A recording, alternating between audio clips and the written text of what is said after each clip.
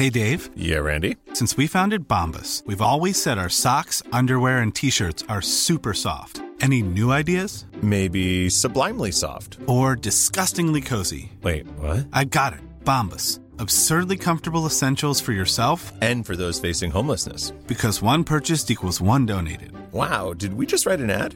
Yes. Bombas. Big comfort for everyone. Go to bombas.com/ACAST and use code ACAST for 20% off your first purchase. This Mother's Day, celebrate the extraordinary women in your life with a heartfelt gift from Blue Nile. Whether it's for your mom, a mother figure, or yourself as a mom, find that perfect piece to express your love and appreciation. Explore Blue Nile's exquisite pearls and mesmerizing gemstones that she's sure to love. Enjoy fast shipping options like guaranteed free shipping and returns. Make this Mother's Day unforgettable with a piece from Blue Nile. Right now, get up to 50% off at BlueNile.com. That's BlueNile.com.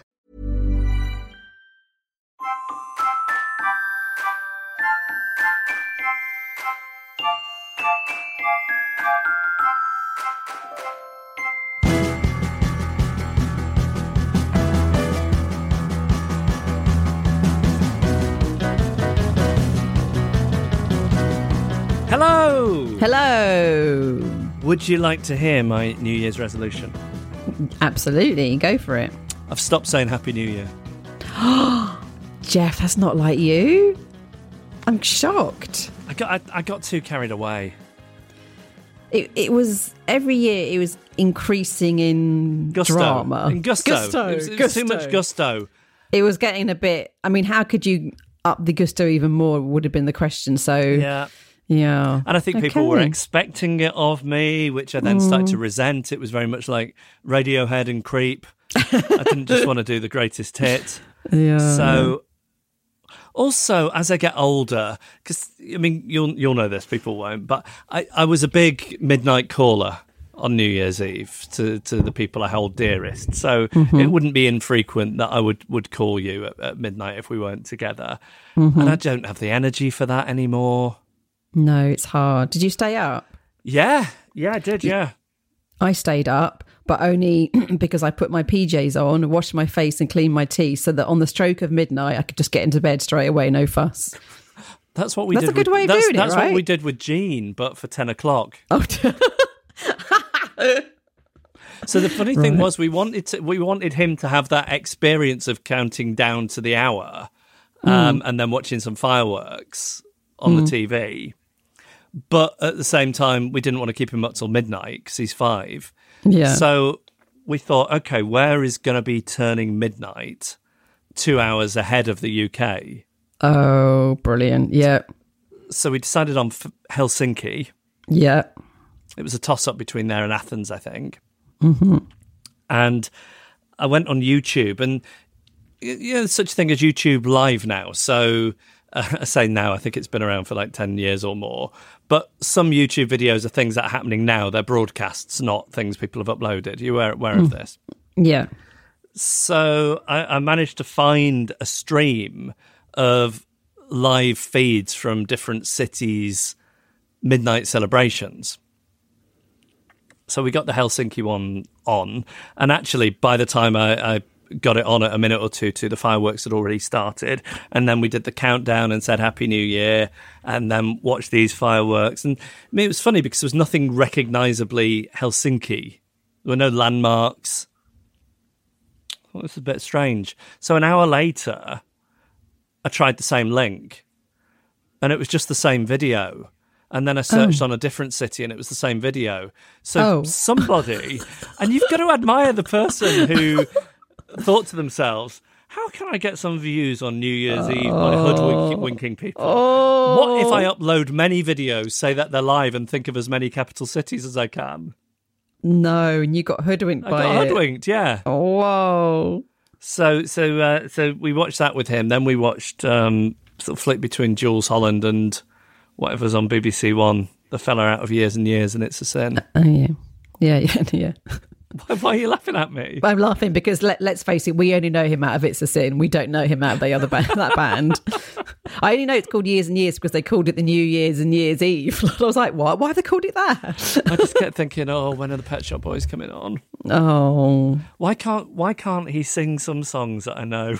Yeah. It's his responsibility to cater to my old fart music taste, not mine to be conversant with his back catalogue. No, exactly, yes. So, or just do some scenes out of it. It's a scene that I'd recognise. Like that would be, I'd enjoy that more. I mean, it depends on the scene. I stopped watching that after one or two.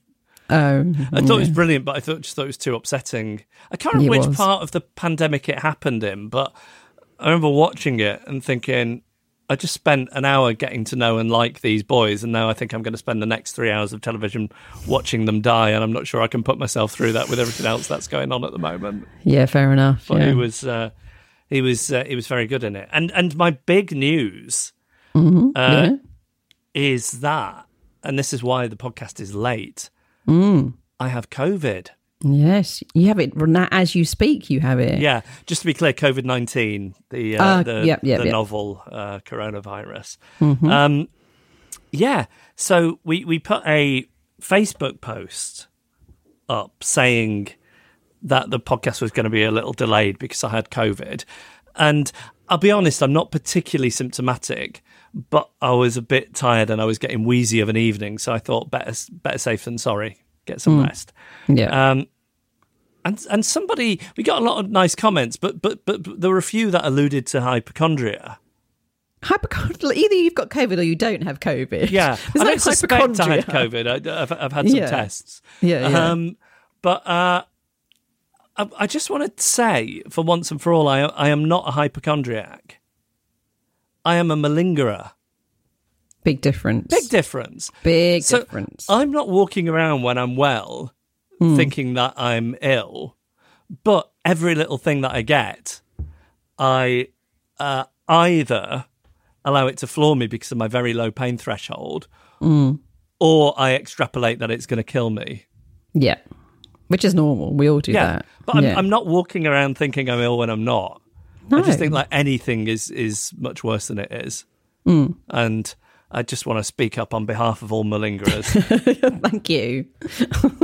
So what I've been doing really is I've been sort of lying around, sort of not really leaving the bedroom, just sort of lying around in bed, like eating a lot of takeaways, getting Deliveroo's dropped on the doorstep, and then just sort of drifting in and out of sleep whilst watching YouTube videos and listening to Beatles podcasts.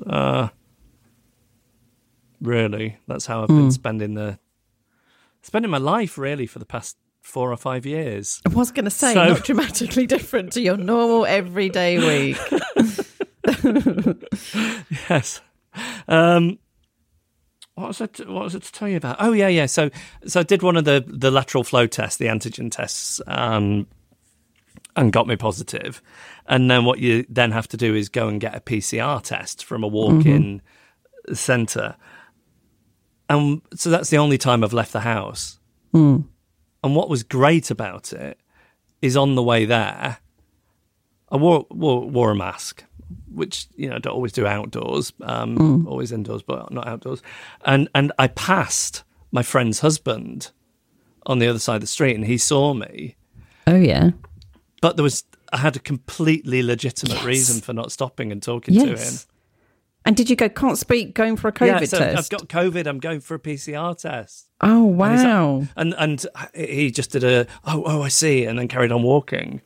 And I wondered how realistic it is for me to use that sort of in perpetuity, really. In perpetuity. Well, until it's all over, whenever that may be, you could probably get away with it every 3 months. That infrequently. Yeah. Oh, you hate me for more. Yeah. I was hoping that any time I see somebody in the street, I can just say, I can't talk, I've got COVID, I'm going for a PCR test. You need to buy a notebook and put people's name in it and the last time you used that excuse, and then quickly refer to it and see if it's been 3 months since you last said it. Yes, yeah, I could put that all into a spreadsheet and upload it onto the cloud. I could put it on the cloud. Yeah, there you go. The other thing that happened was, so I went and did my PCR test, then I got an email just after midnight that night saying that my test was void and I had to go and do another one. Oh, you're joking. And I felt like such a failure at that moment. Because you didn't do it properly. It must have been that, right? Well, So part of me void. thinks, well, maybe something happened in the lab. Maybe there was a mix-up in the lab. Maybe a lab rat escaped and knocked it over. But really, we know what happened. I was too You wussy didn't- about sticking yeah. that thing in my throat and didn't do it properly. Probably, yeah. Although I prefer the lab rat theory, so let's go with that. How was your New Year, apart from being abluted with clean teeth and ready for I bed was at midnight? abluted. Yeah, That's yeah. a great word. Yeah, I did my full ablutions. And then I stayed awake long enough to see the fireworks on the television. And then I looked out of the window and there were fireworks going out of the window. So I slightly turned my head from left to right so I could enjoy both shows for around about a minute. And then I thought, that's it. Time to get my sleep. Do you remember Gareth, who we used to work with, just didn't think fireworks were worth looking at? He would say that if he could hear fireworks going off, he wouldn't even bother to raise his head to look out of the window to see them because he thought they were so, like, nothing special. Wouldn't even raise his head. That reminded me once when I lived in this flat with my ex, I was in the bath and it was a tiny flat. So it was, even though I was in the bath, with 2 or 3 strides, I could be anywhere else in the flat. And I remember it shouting to me, "Oh God, the dry cleaner's opposite is on fire," and I just couldn't be bothered getting out of the bath to look at it. The spectacle of a dry cleaner's on fire with all your clothes going up in flames. So we know you like a dry clean. If we were doing the radio show, that would be a great phone-in, wouldn't it? The things that you just haven't been able to muster the energy to look at.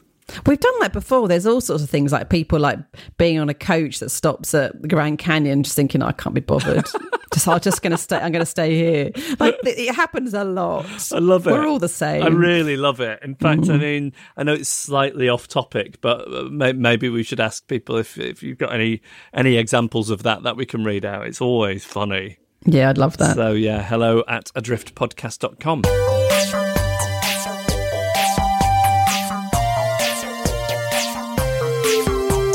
Now, speaking of email, Annabella, are we ready to delve into our inbox for the first time in 2022?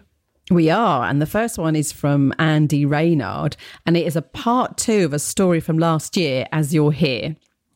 He writes, so to recap briefly on the first part of this story that was on episode 186, I'd had the exciting news that I'd won a competition to take penalties at half-time of a Leeds United match, and what's more, I'd be taking them alongside some of the club's former legendary players. However, meeting some of those players a few minutes ago had just reminded me of how I really should avoid social interaction at all costs. Had I really just asked the club's former right-back, Mel Sterland, to tell me about his ankle 30 seconds after meeting him for the first time? And then diss the legend that was Peter Lorimer by apparently snubbing his offer of a handshake? Yes, it was all true, but I pushed these thoughts aside as I stood in the tunnel waiting to be introduced to the crowd. Excellent story so far, actually. Yes. Very, very efficiently done. Very. This was the start of the dream I've been running in my head for the last few days, and in some ways for the last 20 years. It certainly had a dream-like quality when I suddenly found myself on the pitch in front of a crowd of, I would estimate, 30,000.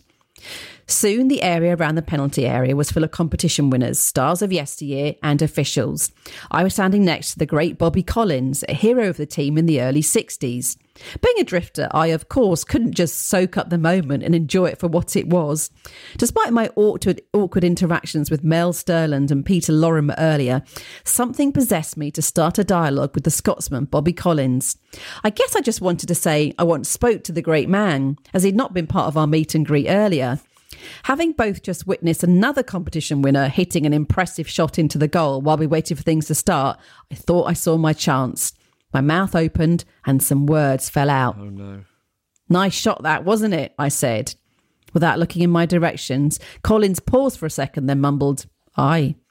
My toes curled as I detected an undercurrent of, why is this guy I've never met before talking to me like I'm his mate?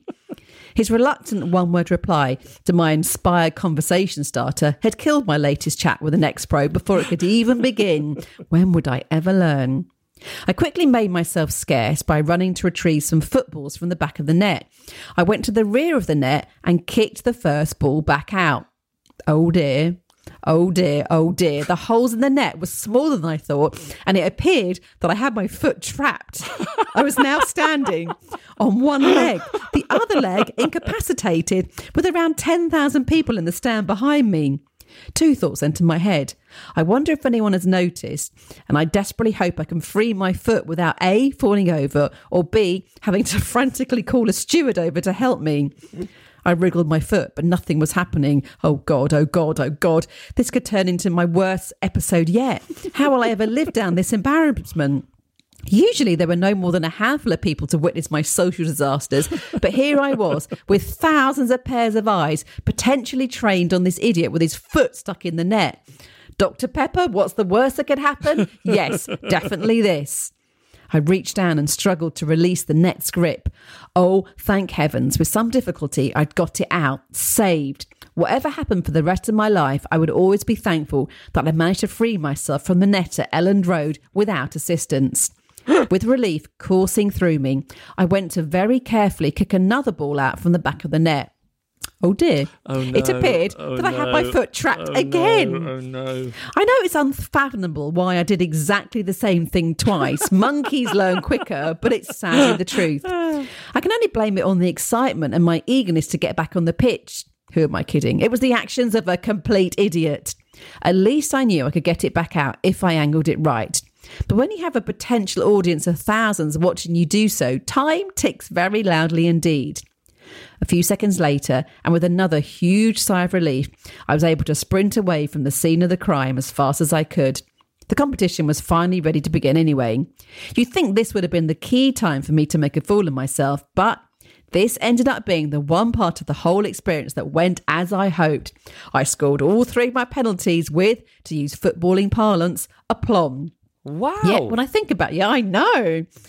When I think about this day, a day that should be a very happy memory, do I think of those penalties flying in at the cop end of Elland Road while my heroes of yesteryear looked on? Of course not. I focus only on three things. My awkward exchanges with Mel Sterland and Bobby Collins, getting my foot stuck in the net not once but twice, and the fact that I apparently snubbed Peter Lorimer by refusing to shake his hand. Aside from the brilliance of the recap, just the arc of that story is so good because it ends with some triumph, but then he knows it would be cheesy to leave it there, so he has to bring it back to the memory of the humiliation. It's beautifully told, really beautifully told. Very nice. I also wondered, as a topic to shake memories loose for you, if you want to send in a story for us, the largest number of people you've ever humiliated yourself in front of could be a good one. Yes. And then this to finish with from Lieutenant Colonel Colin. I ordered a new toaster for my mother-in-law on Amazon, and when it arrived, I answered the door to collect it. Rather than being in the standard cardboard packaging, this seller had just stuck the delivery label on the toaster box, so it was obvious what had been ordered. The lady delivering it said, "You'll enjoy that," to which I replied, "It's not for me," and closed the door. Being quite drifty, I then worried that I'd been rude to the lady who was just trying to engage me in some friendly conversation, and I really ought to have attempted to engage her in a bit of small talk. So I opened the door and shouted, "But I really love toast," at her as she was getting into her van. She was a little surprised, which was bad enough. But then I noticed my neighbour stood by his car looking bewildered and trying to process what I'd seemingly just shouted at him. After agonising seconds of us staring silently at each other, he then said, "Oh, OK, Colin." And without another word, I went back in and shut the door behind me. When will I learn to leave a slightly bad conversation where it was and not humiliate myself any further? Oh, that's another good one to dislodge stories, I think. The day you thought, it's okay, I can save this. Yeah. I can bring it back round again. All I need here is a bit more time. AKA the day I kept digging. Yes. Yeah. Oh, both wonderful. Please send us yours. It's hello@adriftpodcast.com.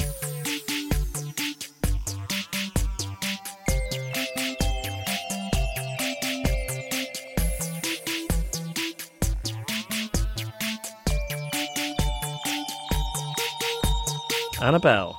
Yes. I am ready for the first time in this new year for a reason that you are not a fully functioning adult. Okay, gift giving. You've said before, very kindly, that I'm a good gift giver. You are. And I really do try. And often especially so with you because you're such a generous gift giver. But I have failed over the years. That pencil sharpener springs to mind. I once made you a chutney that when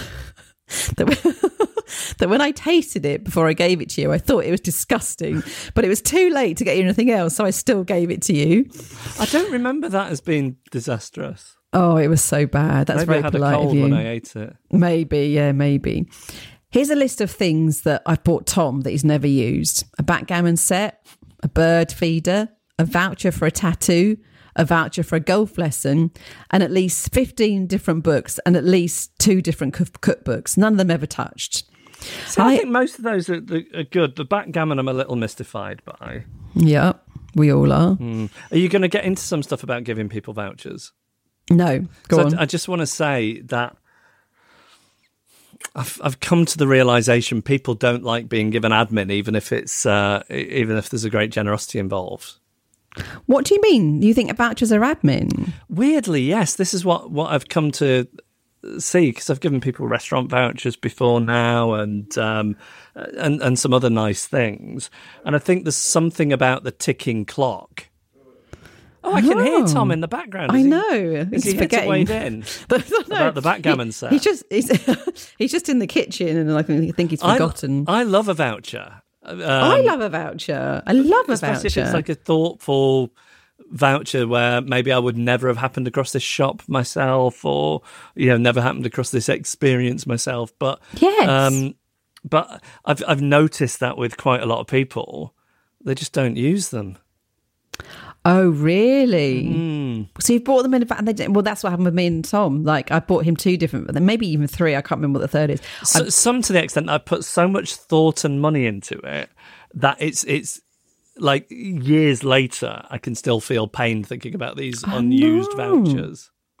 Well, I tell you what I do now with Tom is if I do buy him a voucher, I don't actually buy it. What I do is I make a certificate saying this certificate entitles you to, for example, a golf lesson, and then he doesn't take it up, and at least I haven't wasted my money.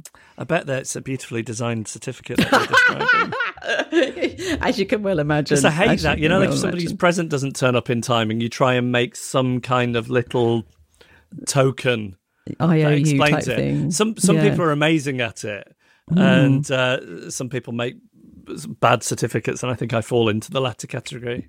Me too. So I asked Tom earlier what was the worst present I'd ever bought him in case I'd missed one out, and he did that blowing through the teeth thing that gas engineers do when you ask them about how much it would cost to fix a boiler. And then after a pause he said pickled lemons, which I'd forgotten that I'd bought him, and we can all agree is a terrible present.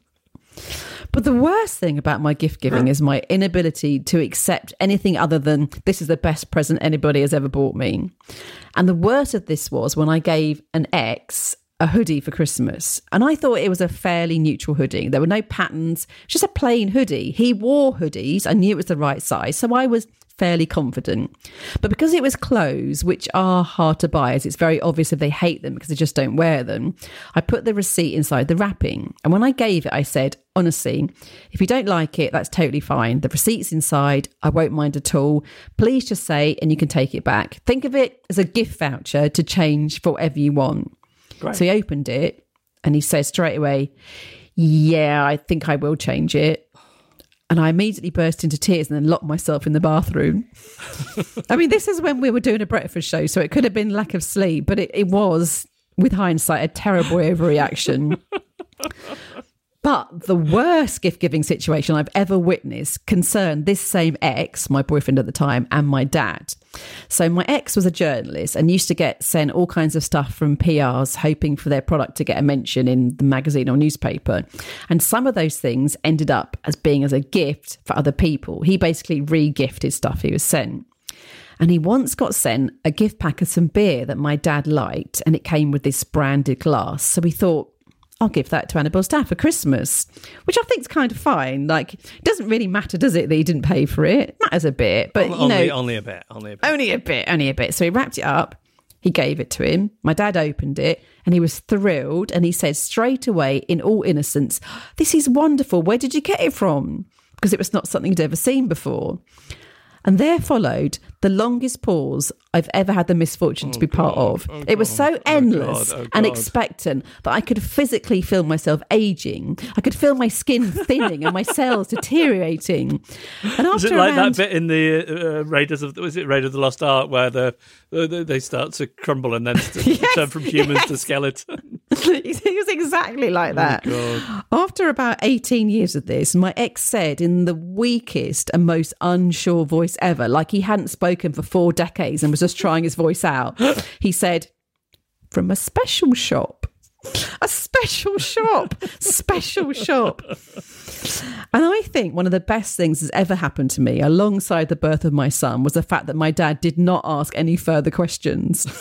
He either accepted the existence of a special shop where you can buy special things but had no curiosity to know where it is and what else it sells, or, and the much more likely scenario, is he realised what had been done, that he'd been re-gifted a gift and was too gracious to reveal it. So no matter how bad a gift I give, pickled lemons, or how bad the reaction, locking myself in the bathroom, nothing will ever be as bad as that. If anyone wants to send in any promotional pickled lemons, I can re-gift them.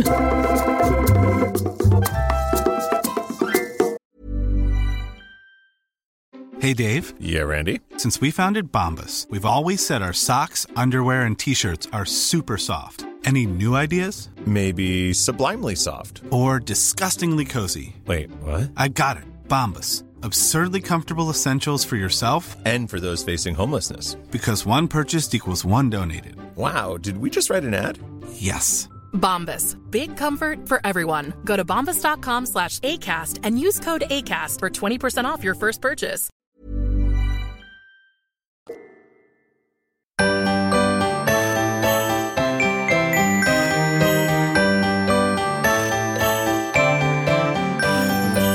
okay, I have a gift-related story. Oh, okay. Since you just spent time talking about your own experience with gifts, I've got something from this Christmas. Okay. How familiar are you with the film Love Actually? I've seen it once. If I talk about the storyline with Emma Thompson and Alan Rickman, do you know what Yes. So it's yes. about infidelity. Yes, yes. He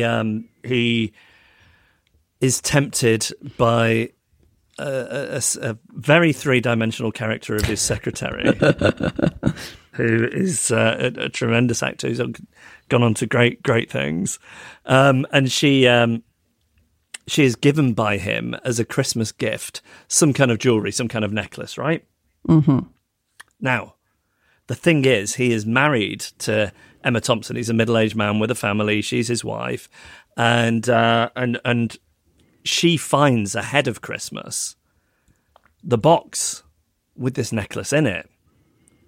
So on Christmas Day, she's thinking, oh, my daft old husband, he's more romantic and thoughtful than I thought he was going to be.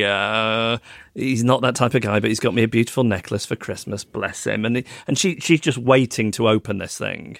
And then she gets given a present, which is about the same size as the box, and she opens it up, and it's a Joni Mitchell CD. Yeah. So, and then she has to go off and cry because she realises that he's bought a necklace for another woman. Yeah. Spoiler alert, too late. No. So, my wife and I both find the film Love Actually very funny, for perhaps different reasons than the filmmakers intended. And we watch it every year. So, like last Christmas, for example, I gave her that Joni Mitchell CD. Oh, okay. Nice little in joke. Yeah. Anyway, fast forward to this Christmas morning, and Sarah unwraps the gifts that I've given her. I won't tell you what they are, but I'm a good gift giver. and she seems to really like them, but she seems a little melancholy. Okay. So as I'm playing with our son and some of his Christmas presents, she goes off, as she often does, to attend to whatever, be it her ablutions or, I don't know, making herself a cup of tea. I don't know what she gets up to, but she leaves the room. And then Christmas Day continues, and I would say it's fine, but I think there's just something a bit distracted about her, and she doesn't quite seem herself. She eventually, when our son is watching a TV show, says, have you got a second? And she says, so we go into the hall, and she says, look, I don't know how to bring this up, but there was a tote bag you were using last night, and I was just putting it away, and I found a receipt in it. The receipt envelope from, and then she names a very expensive designer store. Says, and I can see that none of my presents came from there, and I just wondered what's going on. Yeah, and I just felt awful because I'd been discovered. Right. And I had to confess. Yeah. That a couple of weeks ago, I bought as a gift a jumper for our son from the shop, but I didn't want her to know that I'd spent the money on it. So I cut the label out. You did not. Yes. So she didn't know. No. She just thought it was from H&M or something. Yes. No. Yeah, I'd seen it online and I thought it's so nice, and I think it's ridiculous to spend that kind of money on children's clothing. But I just really liked this jumper. Oh. But I thought she would go just mental at me, like just mental. Yeah. If I suggested it. So I thought, I know what I'm going to do. So I hatched this plan to go and buy it and then dispose of all the packaging. And I took scissors with me so that I could cut the labels out outside of the house. No. But I wasn't careful with the receipt. You were caught out. I was caught out. So we're getting a divorce. Understandably so. Also, my son won't wear this thing. He's worn it once and now decides he doesn't like it. And you've cut the labels out. You can't take Exactly, it back. Yeah. Or resell it for anything close to the value that it should hold because of the labels. Oh, God. So that was that. What time are we on? How are we for time? Have we got a bit of time? I could just give you a couple of quick things. I was saying I've been getting a lot of food delivered because I've got COVID. I mean, I get a lot of food delivered anyway. But yeah. So what I've been doing is, as the courier arrives, I send them a message in the app saying, I have COVID, please leave on doorstep. Yeah. I did this last night, and the guy sent back a message saying, Ho, Capito! I thought, I love that. I don't know. I mean, what a great little catchphrase he's got there. Ho, Capito! Ho, Capito. It's a bit festive. And also, I think he's probably calling me his captain. Ho, Capito! And then Google it, and it just means I understand, I think, in Spanish or something. Oh. Yeah. Disappointing. I should never have Googled it. I had COVID back in March 2020. And at the time, I put on my Amazon thing, do not knock, just leave parcel on doorstep. And then I completely forgot about it. And honestly, up until recently, I just thought it was a new policy that they would just ditch the packaging and run. And then I suddenly realised, I've left it on there all those times. I just thought it was a new Amazon thing. Yeah, they're just really busy. It's nice now. I get to see their faces. I was because I've been sleeping at weird times. It also means I'm awake at weird times, which isn't unusual for me, especially if I'm in bed on my own. So I was wide awake into the early hours last night, and the way in which I occupied that time is as it was coming up to midnight, I saw that the data from the 1921 census was about to be released. Oh, okay, right. No, I'm not a family tree genealogy, who do you think you are person at all, really. I'm not very interested in that, but just for some reason I fell down this rabbit hole of Googling my parents' families. And here's something that first thing is if maybe, I don't know what it would take for me to become famous. Say being a streaker or something is probably the best option at this point in my career. But I feel like I'd be one of these people that they'd say, would you be interested in doing Who Do You Think You Are? And then I'd say, yeah, I think so, in principle. Then they'd look into it and there's nothing at all interesting. Like, not, Right. like, everyone, like, I went back to, I think, the early part of the 1800s, and like everybody was a hawker or a labourer. Right. Or Okay. domestic duties, right? You didn't get a royalty, for example. Nothing.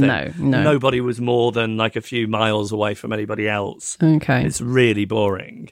But then the other thing I noticed was my dad's maternal grandfather, or maybe great-grandfather, he could not decide on his year of birth. And it wasn't that it just fluctuated within a year. Like, some years he's born in, like, 1839. Some years he's born in 1846. What? Other years he's born in 1855. There's no consistency to how he was filling in his date of birth on the census, even though everything else suggested it was the same person, i.e., the other family members and the address and whatever. And I So can it's like only he had the forethought. Sorry, go on. Go on, you. No, he had the forethought to like mess with his future descendants' head, or the team of Who Do You Think That You Are? Like, Yes. wanted to mess with everyone's head in the future. Yes. I had a similar thought. I thought it was like, some people are very suspicious of putting their date on the date of birth on the internet Yeah. because they think Mark Zuckerberg's going to clone their identity and beam it over 5G into a vaccine. Yeah. I wonder if he was like the 19th century equivalent of that. Maybe. They're not going to pin me down to a date of birth. How weird. Yeah, it was weird. What I've realised is, I thought, before we started recording, I wonder if I'll talk about that census thing. And then I remember thinking to myself, it doesn't really go anywhere. It's gone somewhere, because all I want to do now is get on this census and do my family. Oh, it's great. Is it? Yeah. Yeah, 1921. I'll report is back now next live week. too. Thanks for bailing me out of that hole, Annabelle.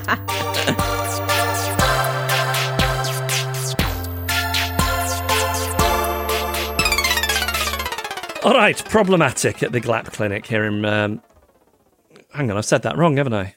What's the other... the missing ingredient? Quandary Corner at the GLAP clinic here in Problematic. It's been a couple of weeks. I've got COVID. It's messing with my mind. Yes. So who is the first one of the new year from? It's from Mighty Queen Helen.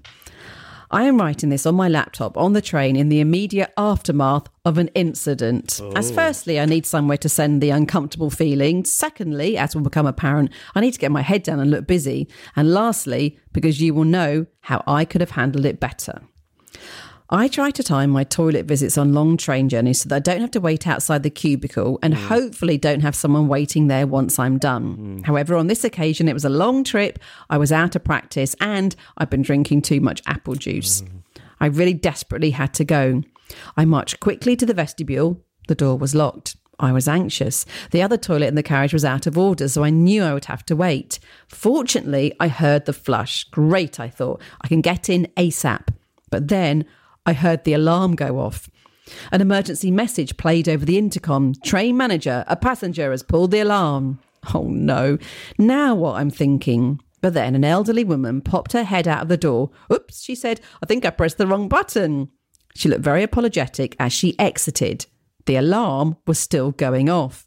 What should I do? Wait until the train manager arrived? But I really needed to go. I couldn't wait. I reasoned I could be in and out quickly. But it wasn't one of those quick trips. Jeff might know what I mean. I do. Certainly not quick enough. Some cleanup was required. I was panicking now. The alarm was still going off as I sat there. And then I realised there was definitely going to be some concerned train crew outside. I tried to wash my hands as quickly as possible. Oh, God. Though not without foregoing the 20 second that is now the minimum required. And to add insult to injury, the basin was tiny and water slopped all over the floor. I braced for the exit. The train crew would definitely think I was either in serious trouble or an idiot. Could I throw the old lady under the bus? I had to let them know it wasn't me who pulled the alarm. I opened the door. Two of the crew were stood there, ready for action. I just blurted out, "It was the old lady, the one before me. I'm fine. It was an accident." One of them already had their hand in that box where they can emergency stop the train. They both looked confused. Eventually he said, "Oh, okay, yes, sir, we just need to turn the alarm off, don't worry." But by then I was halfway back to my carriage. I now have to sit here and look like I'm working by typing furiously into my laptop, so I don't have to look at either of them as they walk past. But my question is, what should I have done? Found another toilet even though it risked an accident? Waited for the train crew to arrive and turn the alarm off? Tried to style it out with a "phew, do not go in there" once I flushed? Right, this is very much your area, Jeff. Yeah, so. it is. So the first thing is once the pin is pulled on the grenade, you've got no choice. So Right. you had to go to that toilet and you had to go there and then. While the alarm was going off. There was Yeah. nothing you could do beforehand. No. So it's all about how you react to it now, isn't I it? think so. I'm not conversant enough with the alarm systems in the various trains. I don't know which operators, rolling stock you're talking about here. But I think my first instinct would have been to see if there was a way of unsetting the alarm myself. If it was something that you could just press a button and it'd be over and done with. That would be the ideal situation. But assuming that crossed your mind and that didn't happen. I mean, what's weird to me is that they just waited outside. Yeah, I wonder why they didn't sort of knock on the door and say, "You're right in there." Yeah. They just waited. Yes. That is a bit weird, isn't it? Because if I was in some kind of peril and I'd set off the alarm, I don't know that I could necessarily get myself up and stroll out and explain it to the train crew. I'd hope true. that they would have some kind of battering ram and or button that just opened the door. Well, both of those are terrible if you're mid-flow. So would it be necessary to, while you were sitting there, doing it as quickly as you can, to say, "I'm fine, it was an Yes, accident," yes, this is on what I- regular yeah, intervals? yeah, "I'm yeah. fine, it was an accident." Yeah. So I feel like the way, if I'd have been calm enough, I would have sat and began the evacuation. Mm-hmm. At some point, they would have knocked on the door and said, "Is everything all right in there?" Mm-hmm. I would have gone, "Yes, all fine, nothing to see here. Sorry, alarm was operated in error. Out in a sec." Right. And then when you get out, then do you throw the old lady under the bus and No, say, here's what I think I would do then. I think I bought myself some time, right? Unless they suspect that I'm holding somebody hostage in there. But if you're the train crew, you're outside, and I love the word vestibule, by the way. Lovely, yes. Such a wonderful word. If you're in the vestibule and somebody says, "Set it off in error, nothing to see here, out in a sec," then the temperature has dropped a bit. The urgency has dropped. So they're not kind of poised. So then you can collect yourself. You can wash calmly. You can flush thoroughly. You probably can't eradicate the odour that is residual. But you can just take your time a little bit. And then what I would do is, back in my drinking days, I would sometimes go to this bar and sit in the window. And opposite the bar was like an adult shop, as they used to call them, where people would go to buy dirty magazines and such like. And I was always fascinated with the way in which people would leave that shop and rejoin the flow of pedestrian traffic. Right? Right. Trying to make it as Seamlessly. if they weren't, as if they'd never been in there. And I think I would I'd take that approach to leaving the toilet. I'd steel myself. I'd press the button to open the door, and as soon as it was big enough for me to pass through, I would, without making any eye contact, I'd say, "Thank you very much," and then very purposefully stride towards my seat. Oh, so at no point would you try and say it was someone else? No, I don't think that's. I don't think it's important to make somebody else a patsy in this situation. Okay. If you handle it like that. Okay. So, I mean, it's amazing that's never happened to me. Incredible. Just given the range of toilet-related the mishaps that I've had. And the amount you've taken trains in past years, it's astonishing. Yeah. But that is exactly what you do. Okay, good to know. Yeah. Okay. Okay, next one. But it also sounds like there was some strange behaviour on their part by not knocking on the door. Yes. Okay. Yeah. Okay. A little bit weird. Okay. And then this from Anne. I wonder if you'll answer this differently this year. She says, it gets asked every year, in brackets, probably. But when do I stop saying Happy New Year? A, in person, B, in email. Oh, let me just look at the calendar because it varies from year to year. Obviously, I've got my own. It varies from year to year? With email, it definitely does. Okay. So, for example, people's first day back at work after the New Year this year was the 4th of... was a Tuesday, right? Yeah. So I think you've got until the end of that week. For email? Mm-hmm. Okay. So as of Monday the 10th, you don't need to be writing it in an email. Okay. Even though, say you're writing someone an email for the first time that year on Monday the 10th, you don't mention it. Yeah. I thought you had the whole of January if it was a first. I think if seeing people in person, it's the whole of January. Oh. I would have it the other way round just because I'm looking for an opener and that's a good one. So I think okay, interesting. I think so because I think... We need a hard, fast rule here. Let's just make a hard, fast rule. This is what I mean. So if the first day back after New Year falls on the Monday or the Tuesday, you've got until the end of that week. Okay. Any later, you move it into the following week. But but then pushing it by a day incrementally rather than sort of including the whole of that week, I think. Unless it's the Friday, then you have to go with the whole of the week. Wow, okay. If anybody wants me to put that in writing for them, if they weren't able to follow it exactly, I'm happy to do that. I think that was very clear. Great, okay, that's the rule. But you know what I would really love is if somebody furbished us with 20 things you can write at the beginning of an email. Oh, yes, please. And 50 subject lines. Yes. Oh, God. I mean, that's just the worst. That would be good. Yeah, the worst. The amount of my time. I think I could find a cure for, I don't know what. Anything that would mean I wasn't writing Hope You're Well. The common cold. I could find a cure for the common cold if I could reclaw the time I spend thinking about subject lines.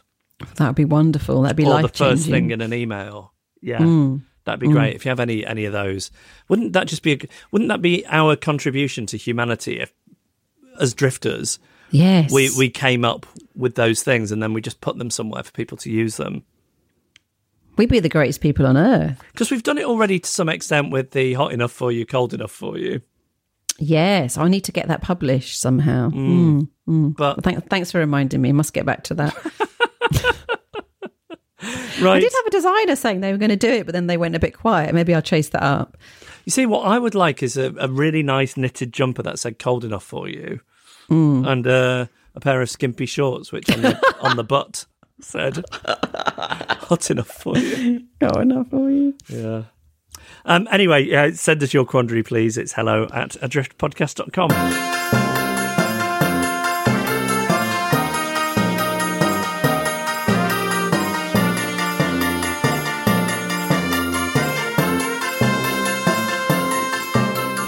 That was our podcast. Thank you for listening. Sorry about the lateness.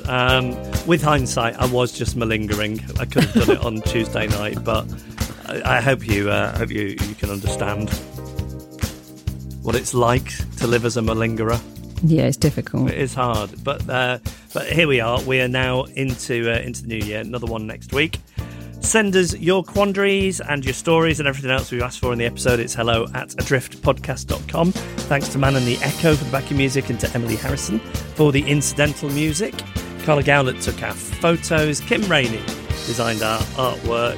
And I'll finish this first episode of the new year by saying, but I really love toast!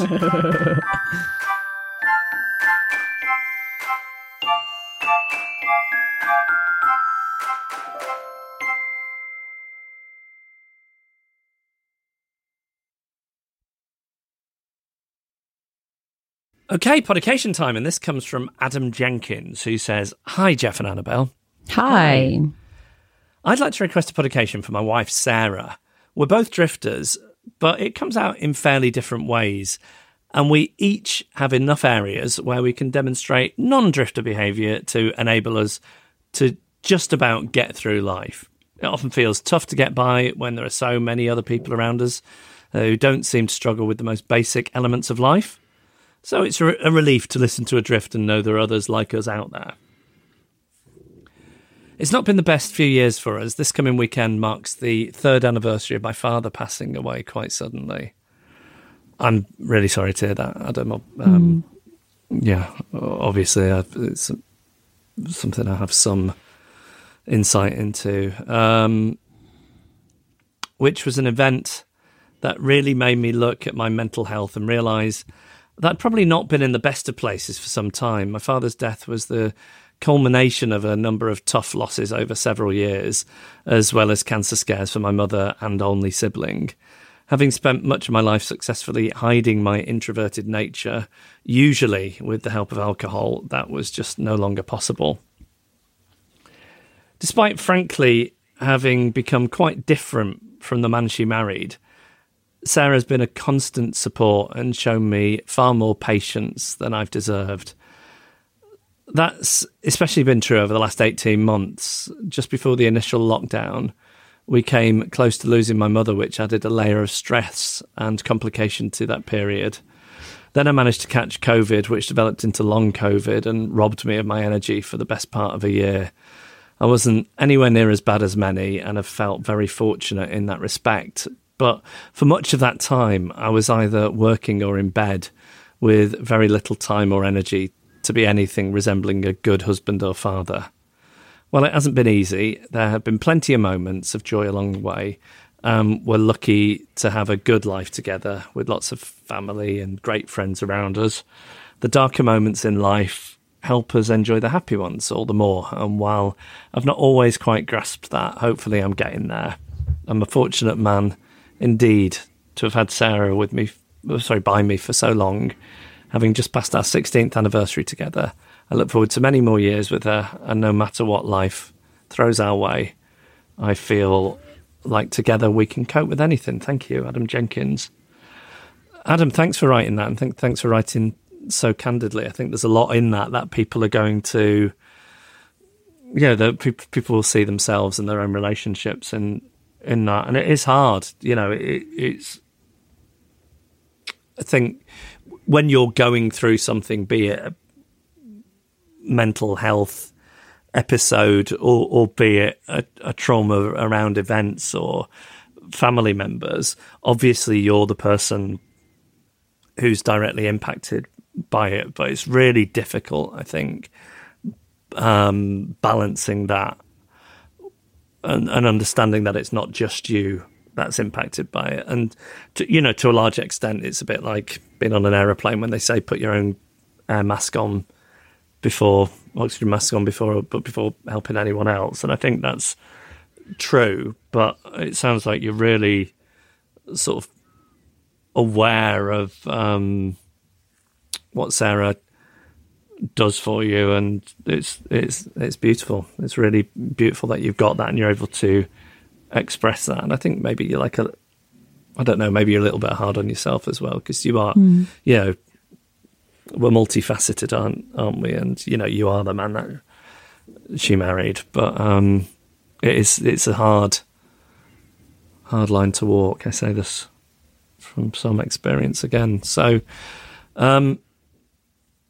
I think that people really appreciate hearing that, because I don't think it's something that gets talked about a lot enough, actually. That aspect of, maybe it's just marriage or relationships, or maybe it's mental health, but just, the ways in which other people need to accommodate it. I don't know. I don't feel like I'm doing a great job of explaining what I mean here, Annabelle. Can you help me out? Do you know what I mean? The people around you and how is that what you're trying to get at? How they live with it as well. Exactly that. Because I certainly don't think anybody should be feeling guilty about their own, mental health. But at the same time, I think it's really good to appreciate what other people do for you, and how it's not only you that's going through sometimes. I think that's what I'm trying to get at. How it impacts on their life too. Yeah.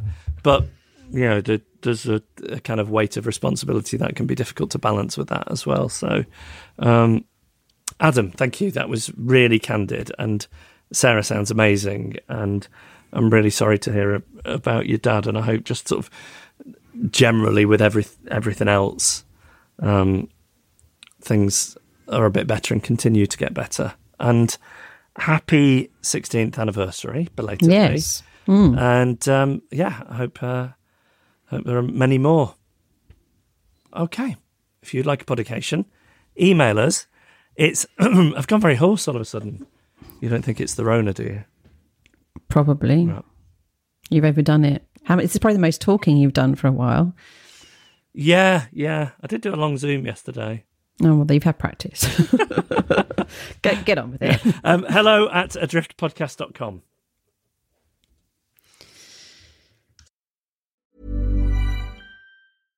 Imagine the softest sheets you've ever felt. Now imagine them getting even softer over time. That's what you'll feel with Boll & Branch's organic cotton sheets. In a recent customer survey, 96% replied that Boll & Branch sheets get softer with every wash. Start getting your best night's sleep in these sheets that get softer and softer for years to come. Try their sheets with a 30-night guarantee. Plus, get 15% off your first order at bollandbranch.com. Code BUTTERY. Exclusions apply. See site for details.